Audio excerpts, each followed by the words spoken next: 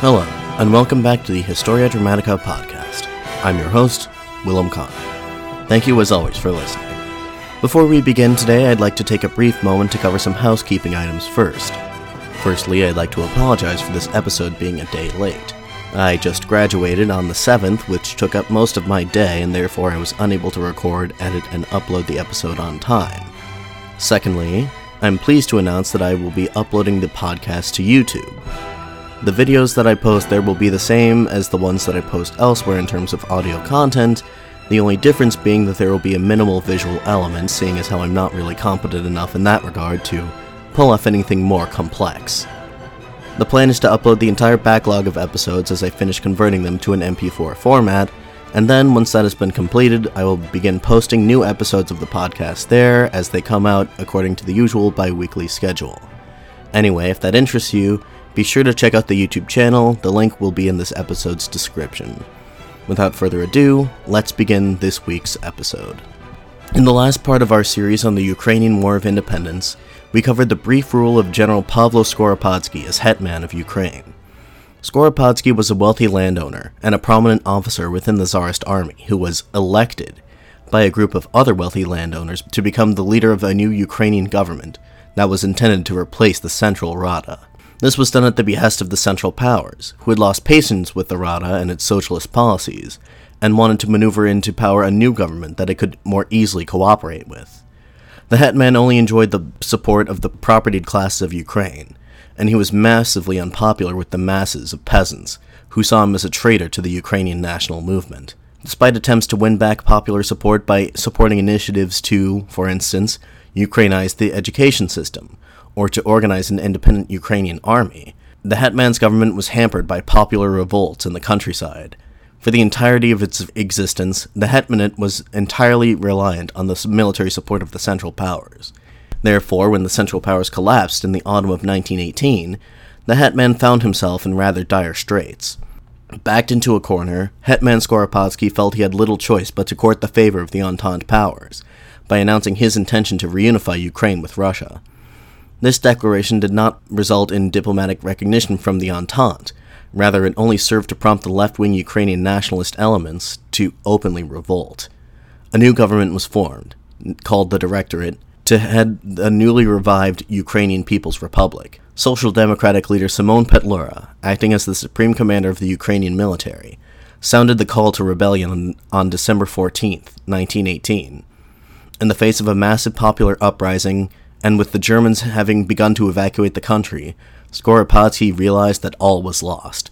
He donned a German officer's uniform and fled to Berlin via train. While the conclusion of the First World War resulted directly in the overthrow of the hetman in eastern Ukraine, meanwhile in western Ukraine, that is to say the portion of Ukrainian territory that fell under Austro-Hungarian jurisdiction, the collapse of the dual monarchy provided the Ukrainian nationalists there with a similar opportunity to make a bid for independence.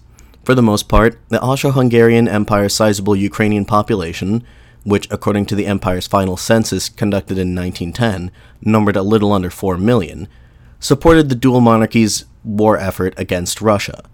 Most Ukrainian nationalists believed that the victory of the Central Powers would result in the independence of eastern Ukraine, and in western Ukraine it would result in the creation of a separate Ukrainian crown land within the empire. However, many Ukrainians turned against the dual monarchy when Vienna announced in July 1918 that there were absolutely no plans to grant the Ukrainians self-government. Later that year, Austrian Emperor Charles I made a last-ditch effort to secure the loyalty of the empire's minority nationalities, in the hopes that this would save Austria-Hungary from imminent collapse. On October 16th, the emperor promulgated a manifesto, proclaiming his intentions to reorganize the empire into a federal state. 2 days later, a Congress of Ukrainian deputies of the Austro-Hungarian Parliament, along with other prominent Ukrainian political leaders, assembled in the town of Lviv. This group established a new organization known as the Ukrainian National Council. The council proclaimed the creation of a new state, encompassing all the Ukrainian territories of the Austro-Hungarian Empire, that is to say, both Transcarpathia and Bukovina, in addition to eastern Galicia. The council immediately entered into negotiations with the government in Vienna to determine the status of this new Ukrainian state within the federalized Austro-Hungarian Empire. The Ukrainians were well aware, however, that the Poles, who made up the majority in the western half of Galicia, and who constituted a plurality in the cities of eastern Galicia, would never consent to the creation of a Ukrainian state. While negotiations between the Ukrainian National Council and the Austro-Hungarian authorities were still ongoing, on the night of October 31st, a group of 1,000 Ukrainian soldiers of the Austro-Hungarian army staged a coup in Lviv. They seized the city's major buildings and ran up the yellow and blue flag of Ukraine on the city hall. This action presented all parties with a fait accompli. The next morning, the Ukrainian National Council convened once more and proclaimed the outright independence of the Western Ukrainian People's Republic. The proclamation of the new republic was accompanied by a direct appeal to the Western Ukrainian people. Quote, "The fate of the Ukrainian state is within your hands. You shall stand as an impregnable wall, and you shall repulse all inimical attempts upon the Ukrainian state." End quote. When compared to their counterparts in the East, the Western Ukrainians had far less trouble in creating a functional state apparatus, and in maintaining order in their territory. This can be attributed, at least in part, to the Ukrainian social and political traditions they had been able to exercise under Austro-Hungarian rule. The Ukrainian National Council assumed control of all military units of Ukrainian nationality, and directed them to keep the peace and to protect vital infrastructure.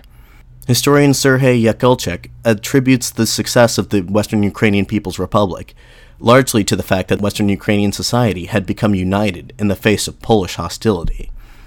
Elections to the Ukrainian National Council resulted in a victory for the more moderate National Democrats, who were willing to cooperate with their more radical opposition. The council then made provisions for a whole slate of basic civil and political rights for the country's minority populations. Such promises were not enough to placate the region's sizable Polish population, however. For context, Galicia was very much a multi-ethnic society. While Poles constituted an outright majority in the western half of the region, in the eastern half they made up only 25% of the overall population, while the Ukrainians made up 60%. However, as the Ukrainian people in the region very much remained an overwhelmingly rural population, Poles and Jews dominated the cities of eastern Galicia, including Lviv itself.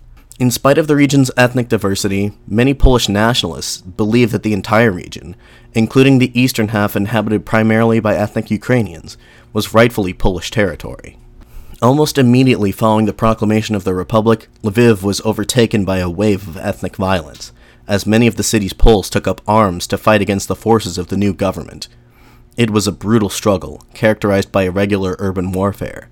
Neighbors fought against neighbors, and atrocities were committed on both sides. By November 21st, the Poles had effectively pushed the Ukrainian forces out of the city and into the countryside, where ethnic Ukrainians predominated. Despite losing Lviv, the Western Ukrainian government maintained control over the remainder of eastern Galicia, establishing a functional administrative apparatus, enacting land reform, and rallying to their banner an army around 70,000 strong. Unlike the Directory, which was riven with internal division, the Western Ukrainian government was more or less united in their efforts to fight off Poland and maintain their independence. The tide of war shifted in April 1919, when a Polish army of 60,000 arrived in Galicia. This was the famous Blue Army, led by General Joseph Haller von Hallenberg. It had been formed of Polish volunteers and prisoners of war in France, and had served with distinction on the Western Front of the First World War. Now that the war in the West was over, the French authorized the Blue Army to redeploy in Eastern Europe.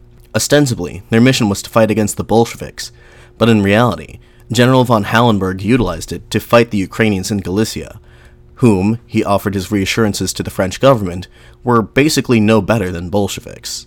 The Galician army was entirely unprepared for the arrival of this new and formidable fighting force, and over the next few months they were pushed further and further eastwards, until July they were forced to cross the Zbruk River into eastern Ukraine, whereupon they joined the forces of the Directory.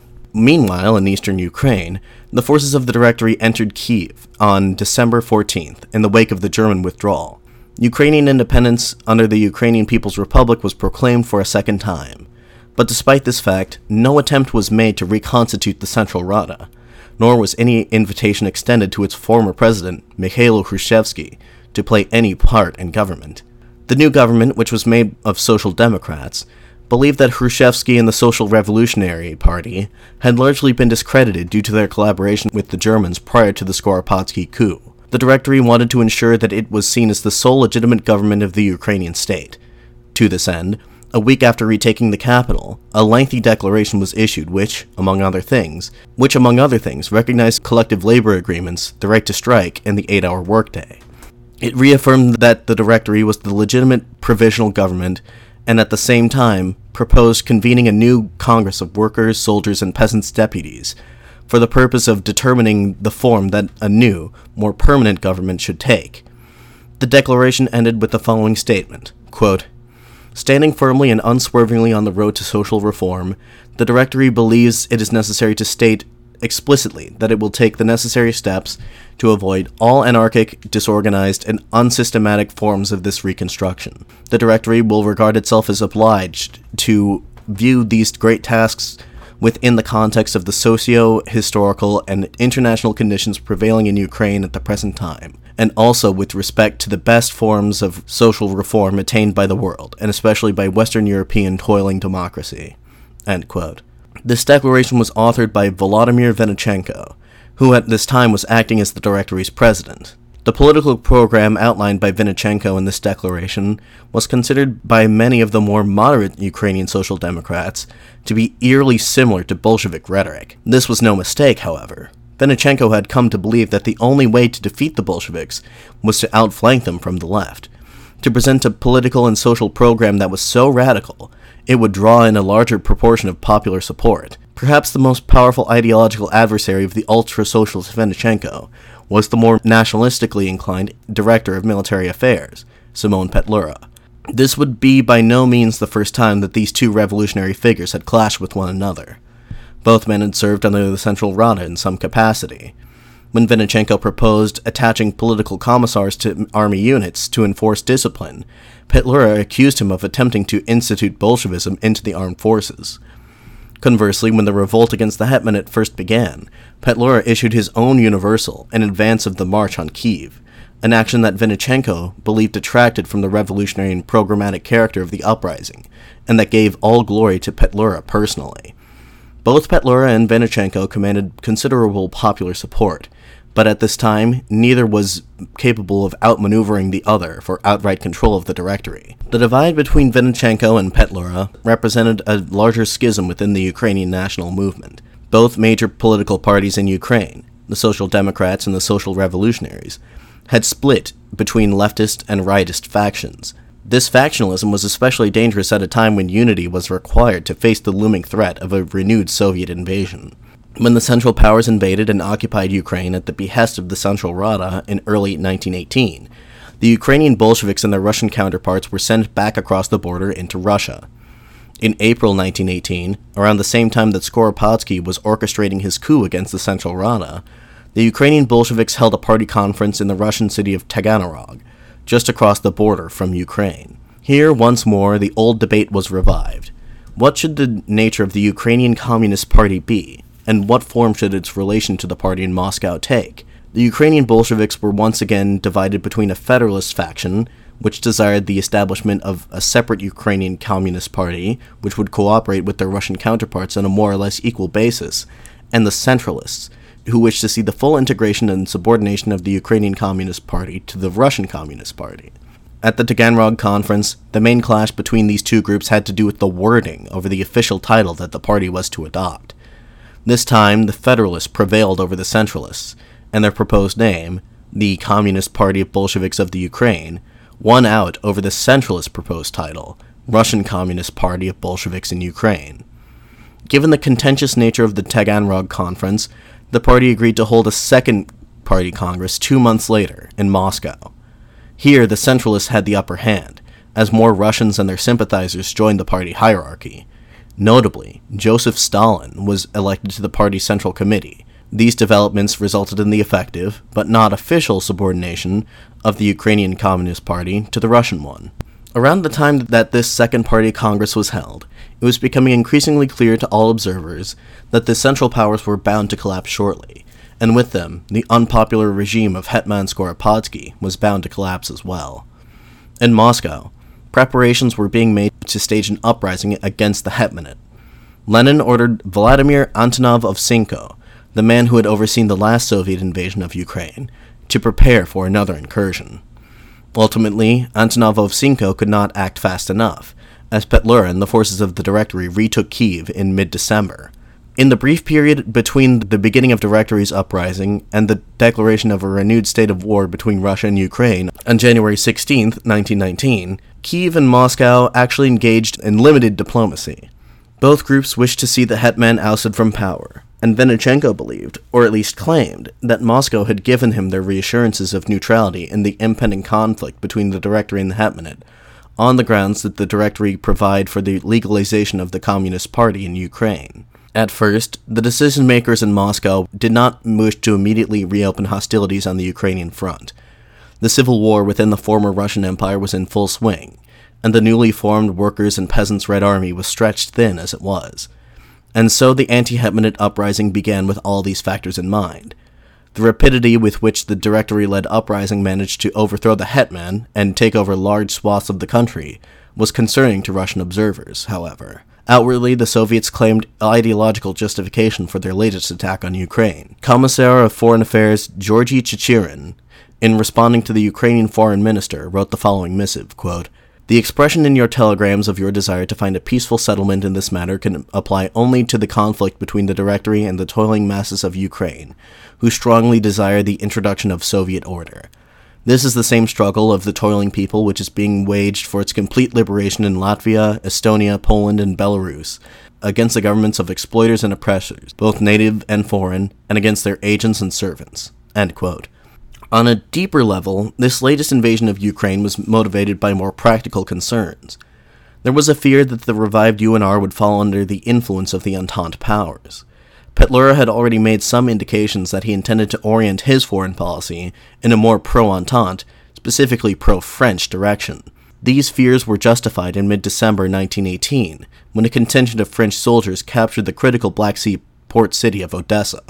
It was with this in mind that Soviet troops were once more ordered across the Ukrainian border in late December. In the midst of this atmosphere of internal division and external invasion, there was an impressive initiative for the unification of eastern and western Ukraine. Representatives of the Western Ukrainian People's Republic had been making overtures to their eastern brethren since the beginning of the anti-Hetmanate revolt. After some negotiations, the formal unification of the two entities was proclaimed on January 22, 1919, in Kyiv's historic St. Sophia Square. This was a joyful occasion, representing as it did a dream that had been held since the advent of Ukrainian national consciousness. The ceremony itself was preceded by a mass political rally, a church service, and a military parade. Officially, sovereignty was to reside in the Directory, but the People's Council of Western Ukraine was given the right to exercise authority in the territories which formerly belonged to the Western Ukrainian People's Republic, pending the convocation of a National Assembly. This, as historian John Reshetar points out, made the union, quote, more nominal than real, and enabled two different and at times contradictory external and internal policies to develop in Ukraine. End quote. For instance, the Western Ukrainians maintained much of their independent administrative structures they had managed to develop over the last couple of months, including their own diplomatic corps. Evidence of this divergence, at least in terms of foreign policy, can be seen in the Directory's refusal to go to war with Poland, which the Western Ukrainians had been in conflict with since the foundation of their republic. On the same day that Ukrainian unification was proclaimed, January 22nd, was also the first day of the Congress of Toilers, a sort of national assembly to which the Directory would cede its sovereign power. The Congress met under very inauspicious circumstances. The Red Army was quickly advancing through Ukraine, capturing city after city in eastern Ukraine and zeroing in on the capital. Amidst the backdrop of Soviet invasion, only half of the nearly 600 elected delegates managed to make it to the capital to attend the Congress. Among those who did manage to attend, the Social Democrats and Galicians made up the largest contingents, although they did not constitute an outright majority. If anything else, the Congress of Toilers demonstrated the ever-widening chasm that was growing between the left wing of the Ukrainian movement and the center, as represented by figures like Petlura. Most rightist elements within Ukrainian society, i.e. those who had supported the Hetmanate, were largely excluded from the proceedings. This did not stop the left wings of the Social Democratic and Social Revolutionary parties, as well as the Jewish Social Democratic Bund, from protesting the inclusion of the Galician delegates, whom they regarded as reactionary elements. These parties formed an informal coalition which called for peace with Russia and the immediate transfer of all power to the workers, peasants, and soldiers Soviets. These proposals were not amenable to the interests of the Galician and Social Democratic plurality, and divisions among the Congress's left wing enabled them to adopt a resolution which enabled the Directory to hold on to the reins of power until the convocation of another Congress of Toilers, which was to be held at an indeterminate date. The Congress was forced to adjourn shortly thereafter. On February 2nd, the Directory evacuated Kiev for the town of Vinnytsia. The Red Army entered the city 2 days later. To understand why the Directory was defeated so swiftly, it is necessary to take a closer look at military developments in both Ukraine and Russia since the last bout of hostilities between the two. The collapse of the Imperial Russian Army in 1917 had enabled the revolution in Russia to meet with the degree of success that it had in the first place, but as the Germans had demonstrated during Operation Feldschlag, the army in its current state was incapable of defending the Bolshevik regime from external threats. Therefore, once the Treaty of Brest-Litovsk was signed, the Bolsheviks used the relative state of peace to build up a new fighting force capable of adapting to the harsh realities of modern warfare, while still adhering to socialist principles, the Workers' and Peasants' Red Army. Vladimir Lenin entrusted this monumental task to Leon Trotsky, who was named People's Commissar for Military and Naval Affairs in January 1918. Trotsky worked tirelessly to reform the army. He saw to it that military discipline was reintroduced, former Tsarist officers were brought on, and conscription was re-implemented. These, among other reforms implemented at Trotsky's insistence, had the effect of turning the newly formed Red Army into, quote, the single most effective fighting force of the Civil War, end quote. Meanwhile, on the Ukrainian side of things, the rapid success of the anti-Hetmanate uprising had caught everyone, including the Directory itself, by surprise. Aside from the core of the army, who were the Galician riflemen, the Directory had very little else to work with. It was necessary, therefore, to raise a large standing army in a relatively short period of time. The Directory naturally looked to Ukraine's largest demographic and the base of their support, the peasantry, to fill the ranks of this new army. The organization of the army was handled in a rather decentralized way, with Petlura and the Directory assigning funds to various local warlords, or atamans, as they were called in Ukrainian, and having said atamans be responsible for the recruitment, provisioning, and command of their own soldiers. Underlying this approach to military organization was a hesitancy to enact military discipline, and a naive belief in the peasantry as being a selfless and inherently revolutionary force. As previously mentioned, when Vennachenko proposed adjoining political commissars to the army to enforce some semblance of discipline, he was immediately accused by the other members of the Directory of attempting to, quote-unquote, Bolshevize the armed forces. As a result, it proved nearly impossible to organize and discipline the forces under these regional warlords. Contrary to the Director's expectations, these peasant soldiers, more often than not, acted purely from self-interest, with their leaders, the atamans, being notoriously unreliable. Often, these atamans switched sides, defecting to the Reds, the Whites, or simply going rogue. These activities actively endangered the Directory's rule not only from a military perspective, but from a political one as well. Infamously, many of these peasant soldiers and their leaders harbored virulent anti-Semitic sentiments.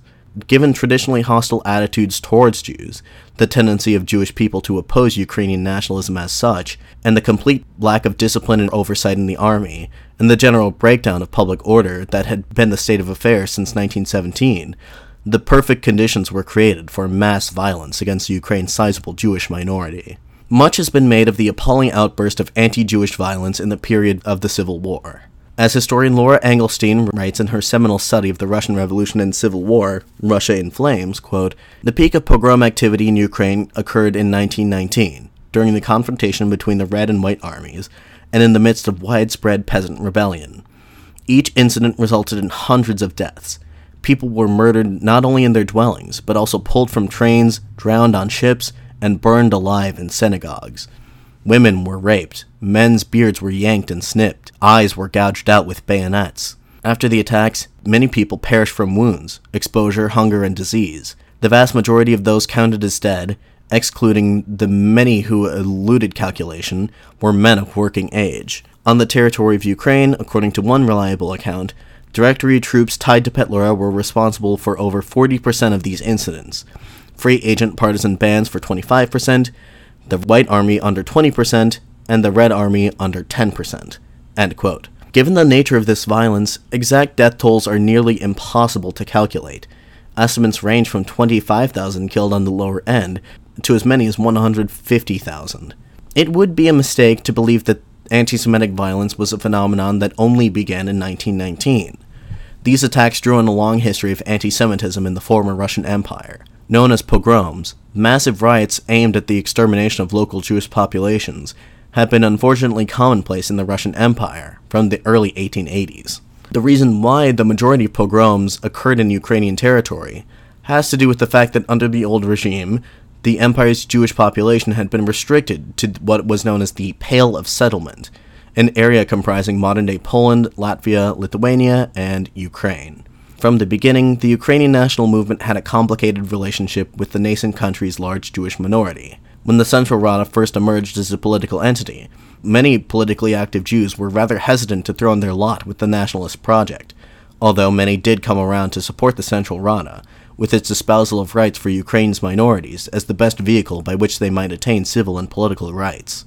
Smaller outbursts of anti-Semitic violence occurred in late 1917 and early 1918, as public order began to break down. Both Vinichenko and Petlura made a point of condemning this violence, and the Central Rada approved the formation of Jewish self-defense militias. Despite the Central Rada's failure to stop aforementioned pogroms, many Jews stuck by the Central Rada right up until the Declaration of Independence in January 1918, as most Jews opposed separation from Russia. The return of the Central Rada soldiers to Kyiv in March 1918 saw many Ukrainian soldiers engage in acts of anti-Semitic violence, but for the most part, the German occupation prevented further such incidents from occurring. It was when the Germans finally withdrew in late 1918 that the pogroms began in earnest. To quote Engelstein once again, quote, "In December 1918 and January 1919, the Ottomans instructed their men to treat Jews as Bolsheviks, therefore as enemies. Plunder was taken for granted, also rapes, beatings, murders, and ritualized humiliations. Abuses were encouraged by slogans such as, 'Kill the Jews, also the Jewish children.' Warnings of retribution were not merely rhetorical. 'Will you, Jewish rabble, still keep ruling over us?' Occasionally a nationalist note was struck, 'Kill the Jews and save the Ukraine.'" End quote. The frequency and intensity of the anti-Semitic violence only increased as the Directory's military fortunes continued to wane. A report of the Red Cross in Kyiv at this time stated, quote, "The more they were defeated, the more Petlura's troops were forced to retreat, the more violently they revenged themselves on the innocent Jewish population, whom they equated with the communists." End quote. The extent to which Simon Petlura is personally responsible for the anti-Semitic violence which was endemic in Ukraine at this time is, quite understandably, a matter of some controversy, especially as Ukrainian nationalists have been quite eager to rehabilitate his image in the post-Soviet period. Petlura's own attitude towards such attacks varied depending on the circumstances. In general, he condemned acts of violence against Jews, and ordered his field commanders, to the degree that he could, to restrain their soldiers from engaging in such acts. In very rare instances, he admitted that the soldiers under his nominal command had carried out pogroms. Still, on other occasions, he denied responsibility entirely, instead placing the blame on criminal elements within the army, or even on the Bolsheviks. Those inclined to defend the legacy of Petlura and the Directory have a tendency to repeat this third line of argumentation. As early as 1919, the Ukrainian delegate to the Paris Peace Conference blamed the pogroms on, quote, "criminal Black Hundreds elements, the rogue actions of whom directly contradict the basis of our movement." End quote. A slightly more plausible argument, although one which still denies outright responsibility, was articulated by Julian Baczynski, the ambassador of the UNR to the United States, who claimed that the Directory was too weak of a government to effectively stop the pogroms. He claimed that the weakness of the government's foundational structure, compounded with the circumstances of war and revolution, was simply incapable of putting a stop to the violence, despite its desire to do so. Whether or not Petlura personally held anti-Semitic views is likewise a controversial matter.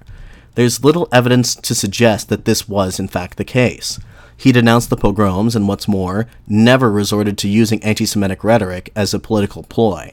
However, the fact of the matter is that Petlura claimed the mantle of head of state, and therefore has been made to bear the responsibility of the actions carried out in the name of that state, and that he had not done enough to prevent. Whether or not Petlura was an anti-Semite, therefore, is immaterial.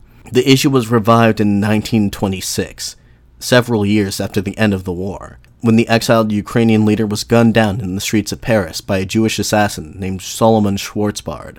Schwarzbard promptly turned himself in to the police with a note that stated, quote, "I have killed Petlura to avenge the death of thousands of pogrom victims in the Ukraine, who were massacred by Petlura's forces, without taking any steps to prevent these massacres." End quote.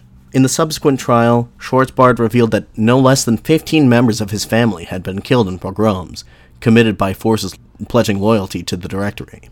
The trial itself revolved more around the guilt of the deceased Petlura than that of his murderer, whose guilt was never actually in doubt.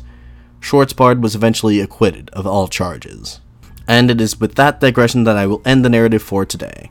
With Kiev once more in Bolshevik hands, Petlura and the Directory on the run, the forces of the Entente in Odessa, and the volunteer army of Anton Denikin posed to enter the region, the situation in Ukraine was growing more and more complicated by the day.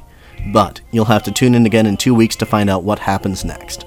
In the meantime, if you have any questions, comments, concerns, or anything else you'd like to run by me, please feel free to email me at historiadramaticapod@gmail.com. Alternatively, you can always reach out to me via Twitter or Facebook, links to which can also be found in this episode's description. Also in this episode's description, you can find a link to the show's YouTube channel that I mentioned at the top of the episode, where I will be uploading the backlog of podcast episodes over the next few weeks. Finally, if you wish to support the show in a more direct way, consider checking out the show's eBay store or Patreon page, or even leaving a positive review on whatever podcast listening platform that you prefer. In any event, this has been the Historia Dramatica podcast. I'd like to thank you very much for listening. I'm your host, Willem Connor, signing off.